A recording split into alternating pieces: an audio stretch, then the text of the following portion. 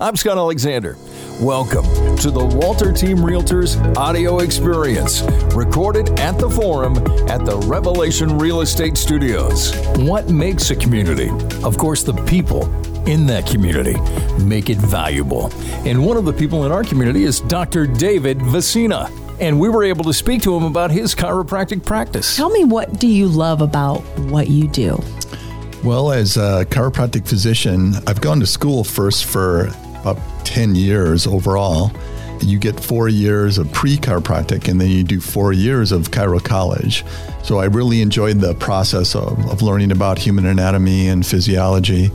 After graduating with honors from a school in Kansas City called Cleveland College of Chiropractic, I started to practice in Wisconsin again, actually in Fond du Lac, Wisconsin. I always tell my patients, even though I graduated with honors and learned a lot when I was in school, I actually learned more in my first day of practice than I did in 10, 11 years of college. In fact, my first patient was a Hell's Angel, and he came in off of one of my ads. And he came in there in his leather jacket and chains on his Harley. He had a condition called ankylosing spondylitis, which is a condition where the spine actually starts to fuse together. It was raining and thundering the day that I was treating him, and I was sweating bullets because the Hell's Angel told me if I didn't get him better, he was going to kill me. No pressure there. There wasn't any pressure. So that was my first paying patient. And so I gave him adjustment. And back in that days, I was doing more traditional chiropractic and instead of the instruments that I use now, which are a lot gentler. And I gave him a crock on his back, and he screamed. I thought, oh my God, I should have been a podiatrist or a proctologist, anything but being a chiropractor.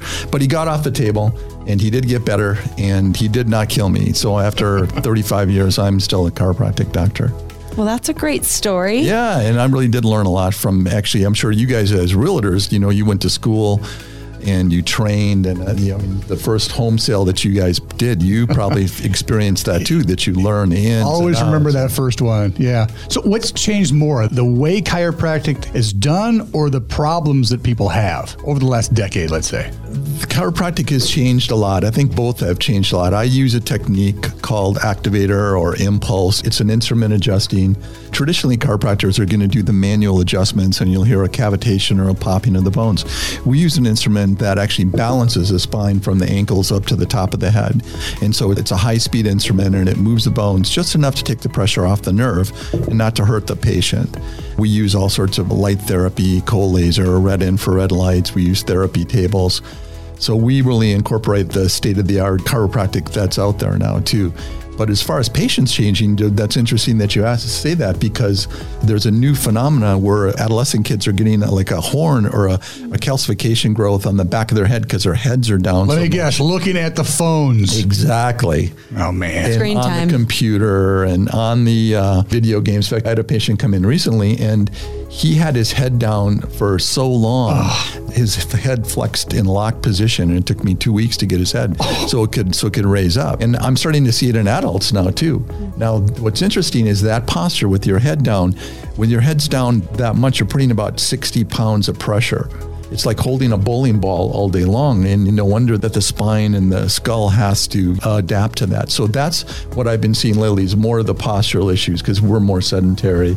Like you and I, when we were growing up, you were in Iowa, like I lived in Iowa, we were outside playing, and we're running around. And now people are just playing video games. Maybe they're getting tendonitis in their thumbs, but they're having less issues in their back because they aren't even doing anything. But then sitting too much either, as we're sitting here doing this podcast, when you're sitting, you tend to load your spine, and then that pinches the nerve in the lumbar spine also. Dr. David Vicena.